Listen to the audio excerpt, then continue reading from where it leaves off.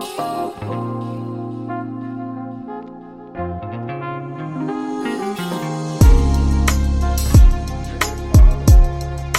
sir. Thank you very much for inviting me.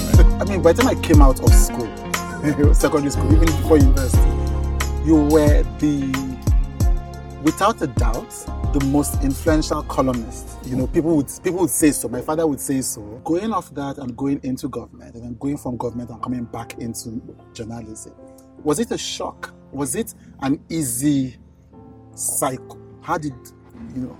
Well, I mean, I've been writing all these years, and it's great fun to have the opportunity, to have the platform, to engage, an audience on a weekly, almost daily basis, and to be able to express one's ideas and to exchange ideas with other Nigerians as to how to move our country forward.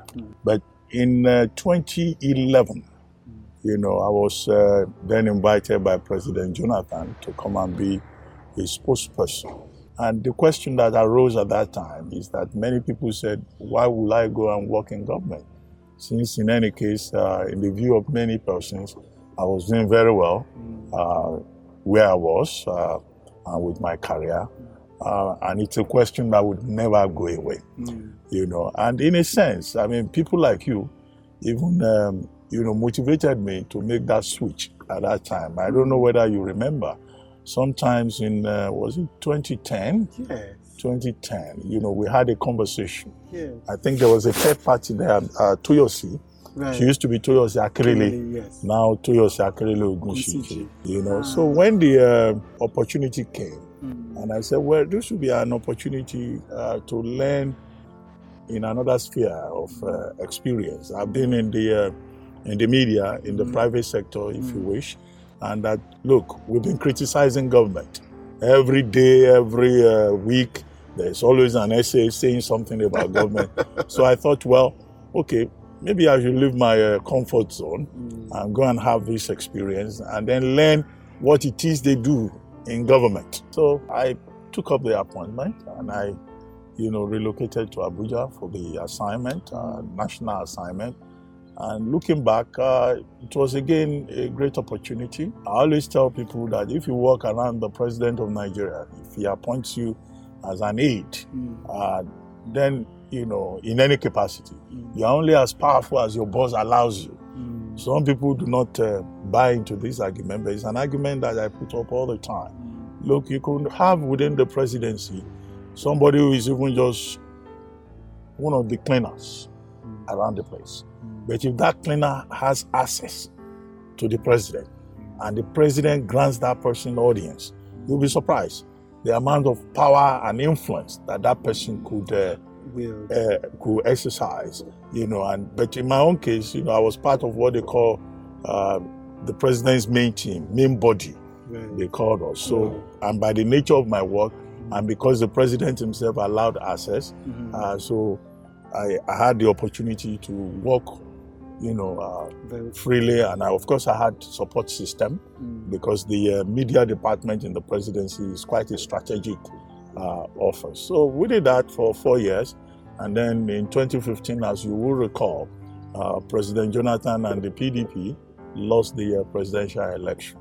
So immediately that ended, I took some time off to rest, although I kept writing, and then of course I'm back to journalism, both print and now also broadcast, and also online. So website, yes. And I have no regrets doing what I enjoy doing because for me it's fun. Yes, I want to ask because you mentioned that that the elections and the reactions post that, but there was this bully pulpit, so to speak, this moral high ground, and some people thought, look, going into government would lead to a loss of that. That there was a trade-off to lose this moral high ground for participation in what we hear as the murky waters of politics. Would you admit that a bit of that happened?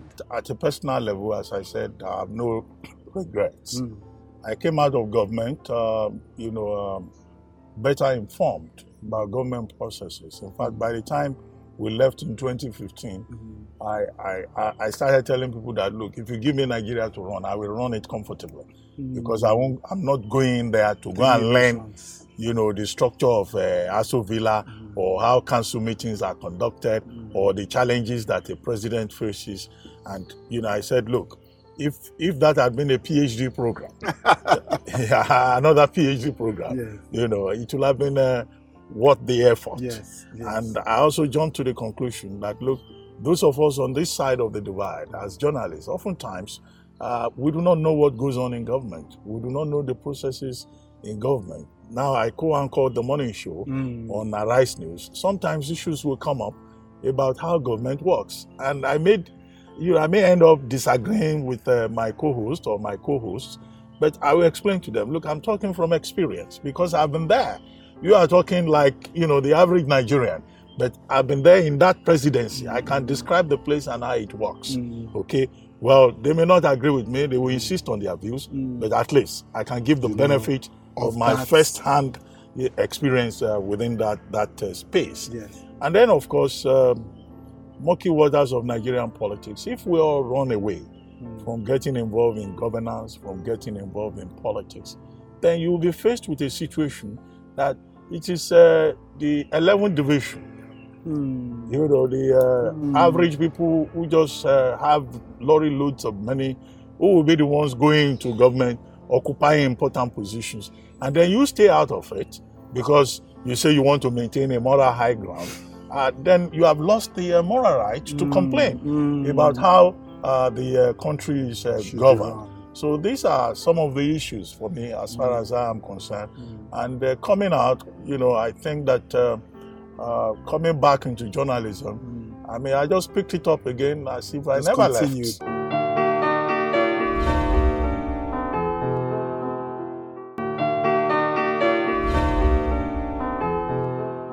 I don't know, one of your friends or somebody who knows you wrote an article and said that when you went into power, you forgot your friends. This was an accusation. I think it was, I don't want to mention his name because this is not about the politics of it. This is about the personal experience of it. Anyway, it's like this. It is true that when people are in government, they could become inaccessible depending on their schedule. The nature of my work, I was with the president almost permanently, every time.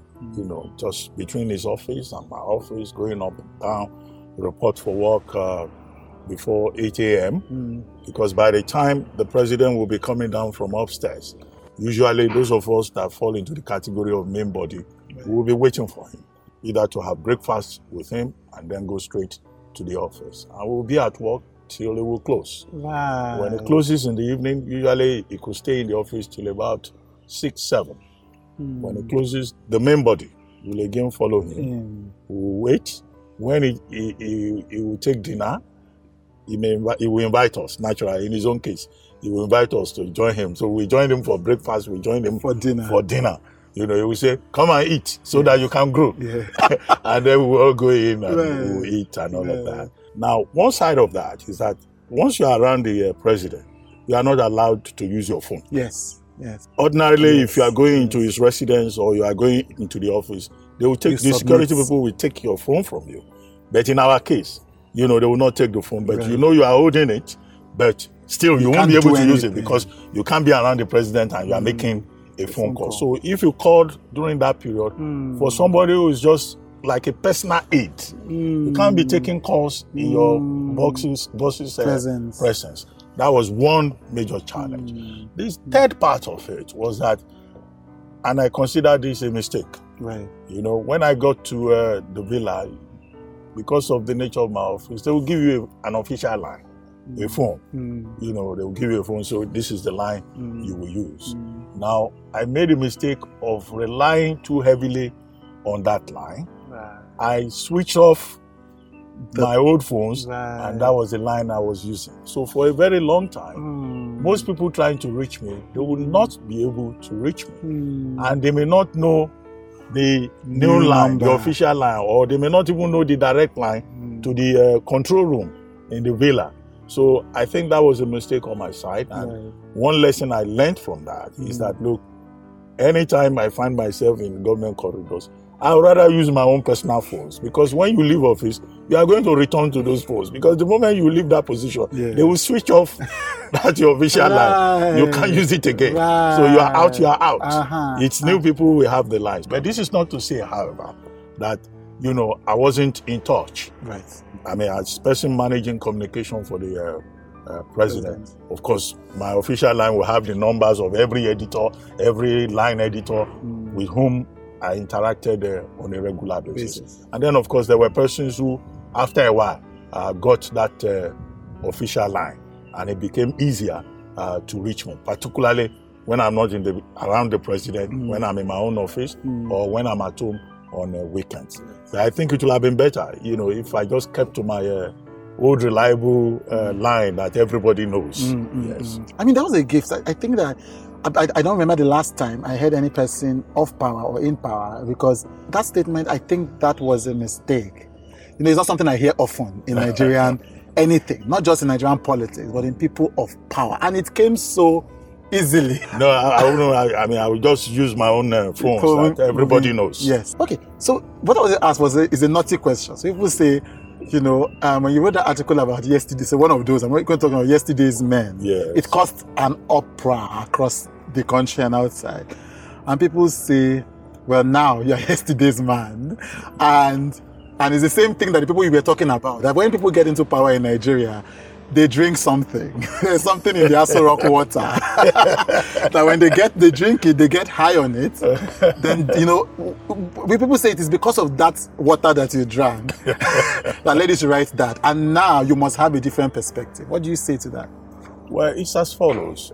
Look, when you are a presidential spokesman and you are managing presidential communication, it's a lot of pressure on you. And part of the job is to explain things to people. Yes. At that time, we were in a very peculiar situation. There had emerged within the political space, political interests, persons who never saw anything good in whatever President Jonathan did. At one level, you had the political party, the All Progressives Congress. Yes. So there was pressure coming from that direction. Then you had these former persons who had been in government, who probably had this sense of illusion that Nigeria could not move forward without them, with this kind of know-it-all attitude.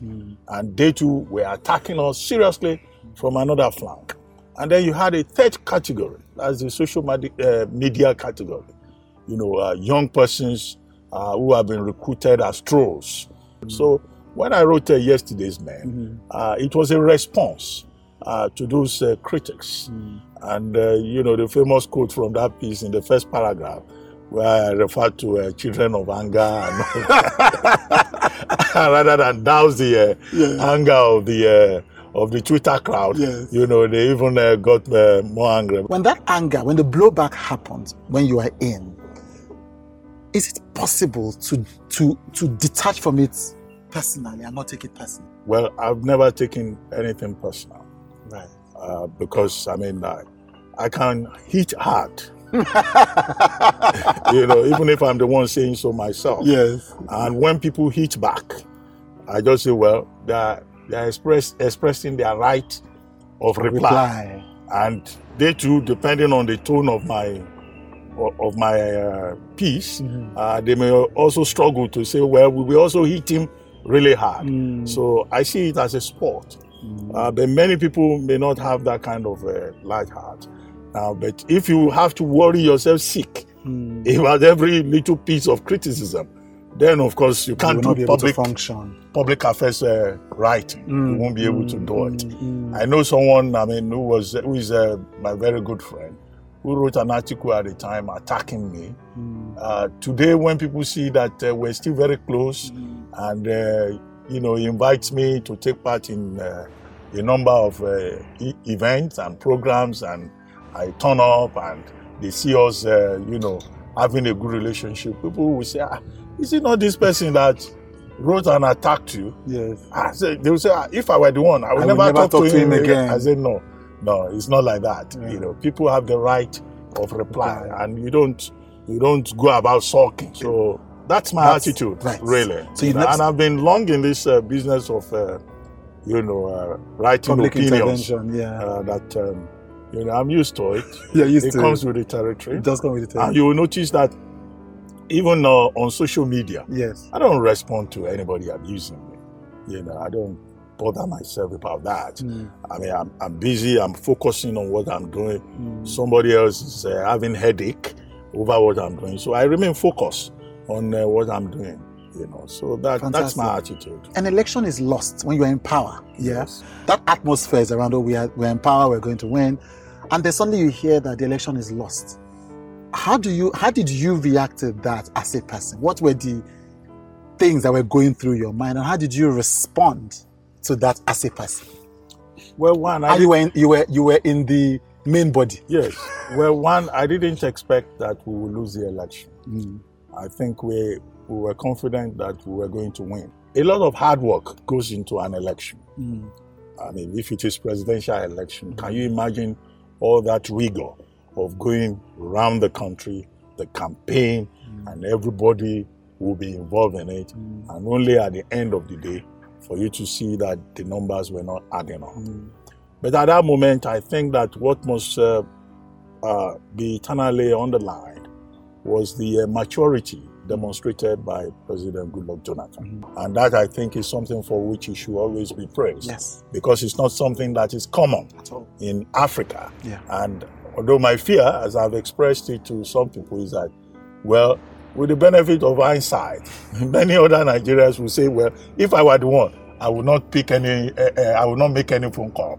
We will fight it out and try to see. And I hope that a time does not come in the future when you will have a president of Nigeria who will say, which blood? If anybody wants to shed blood, let them shed blood. Yeah. I will sit tight here. Right. However, still on that moment, I'm not writing my memoirs yet. Yes. The first thing I noticed after that phone call and the president had considered, people stopped coming to the villa to come and see the president. I mean, Nigerians are quite wonderful people. I mean, as president, yes, there's always pressure. Yes. All kinds of people, they want to come and see the president. They want to call. Some will even say, oh, if they can just have a chance to come and say hello to him. Do you know that the villa became ghost town? The traffic to that villa just disappeared. Instead, we were seeing pictures of people already going to the other side, the president-elect, including members of the Jonathan government. They had changed camp. Yes. They had switched loyalty, and the speed with which that was done was most amazing. Mind-blowing. So I'll give you one example. There was this gentleman who you would say, was very close to the president. I mean, the fact that a man is a president does not mean you won't have personal friends. There will be friends who will come around, who will have almost direct access to him. So I saw this gentleman. He was coming in, and I said, how are you, sir? Good morning, or good afternoon, or whatever. I said, Oga is in the office. Do you know his response? He said, which Oga? I said, Mr. President. He said, which president? I'm not here to see him. I'm here to see someone else. I mean, I stood there transfixed for a moment. I couldn't believe it. This was a guy who only, a week earlier or so will come around, and he said he was not coming there to see him. So why should I want to see him? He has lost the election. I said, I thought he was your friend. He said, please, Abati, I want to see somebody else. That is the way people behave. Oh my God. And then, of course, even around the villa, some of the people around, they started taking excuse. They wanted to go to the village, or they wanted to go to London for check-up. These were people who would ordinarily not move an inch, who would want to be, in the presence of the president all the time. And that taught me a lesson, that you are only as relevant as the position that you occupy. The moment you lose power, you look around, you won't see nobody.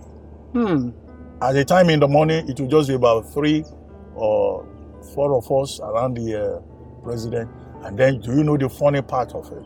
On the day of the handover, we left from the handover ceremony straight to the airport. Now, many of the people who were supposed to follow us, because we were going to Yenagoa, we were following the president to Yenagoa. That was supposed to be his final trip in the presidential jet and the helicopter. Do you know that when we got to the airport, we looked around, there were very few of us following him. In fact, some people, just ignored us at the handing over ceremony. They had moved to the other side. Wow! And then when we got to the airport, to the presidential wing, do you know that the people there, they didn't want to open the presidential lounge for us? The president had just handed over. He was on his way back, and that became an issue that Nigerians had switched immediately. They didn't want to open the presidential lounge. They said no, that there's another president now. So was he expected to sit outside? Until people waited in and the place was open. So little things like that, and you just see that this life, people, they relate to power from a standpoint of opportunity. But as you know, President Jonathan is always very calm. He's a very, God-fearing man. He didn't bother himself. But it's people like us around him who will be saying, no, this is not right. How can you, treat a president like this? And so after that, then it hits you, after it had hit you for the president, it hit you personally. Yes. When you wrote that article, the phones don't ring. Can you share us back the moment at which you figured out that, look, I have to write about this experience? Well, okay, after we left office and we went to Yenagoa, we stayed with the president, those of us who went with him, for a few days. Right. And then we had to leave. This time, we were not living in any presidential aircraft. We were not living in any jet. Yes. We had to find our way to Port Harcourt, and then I returned to Abuja. But I had noticed that the moment we left, the phones were not ringing. The official line, of course, used to ring non-stop. Yes. But immediately after the election, my personal phones were always on. And I just noticed that all the phones, at that time I was carrying about 3 phones. Yes. For almost 2-3 days, there would be no phone call. Nothing would ring. I kept wondering, what is the problem? So on one occasion, I started using one phone to try the other one. Because I thought the phones were damaged. I will use phone A to try phone B. I will use the official line to try another one. I said, you see that everybody has forgotten about me. Not even family members would call, except maybe, my immediate family. So it then struck me that, okay, so these phones that were ringing non-stop, that everybody was calling, it was because of this position. Yes. So the phones were no longer ringing. So I then just sat down and wrote the piece as I felt, the experience. And when it was published, it became a national bestseller. It became very controversial. Yes, but of course, the lesson of it is that you are only as important as the position you occupy. And I guess it's not only about public appointment, even in the corporate sector. Yes. But that's life. That's life. Right. So, and that's why we must always learn to reinvent ourselves, to renew ourselves. Yes. And once you reinvent yourself, you renew yourself, the phones will begin to ring again. That's a powerful lesson. Once you reinvent yourself, the phones will begin to ring again. Yes. Thank you so much, sir. Thank you so much for joining me and being so open. My pleasure. This conversation. Thank you.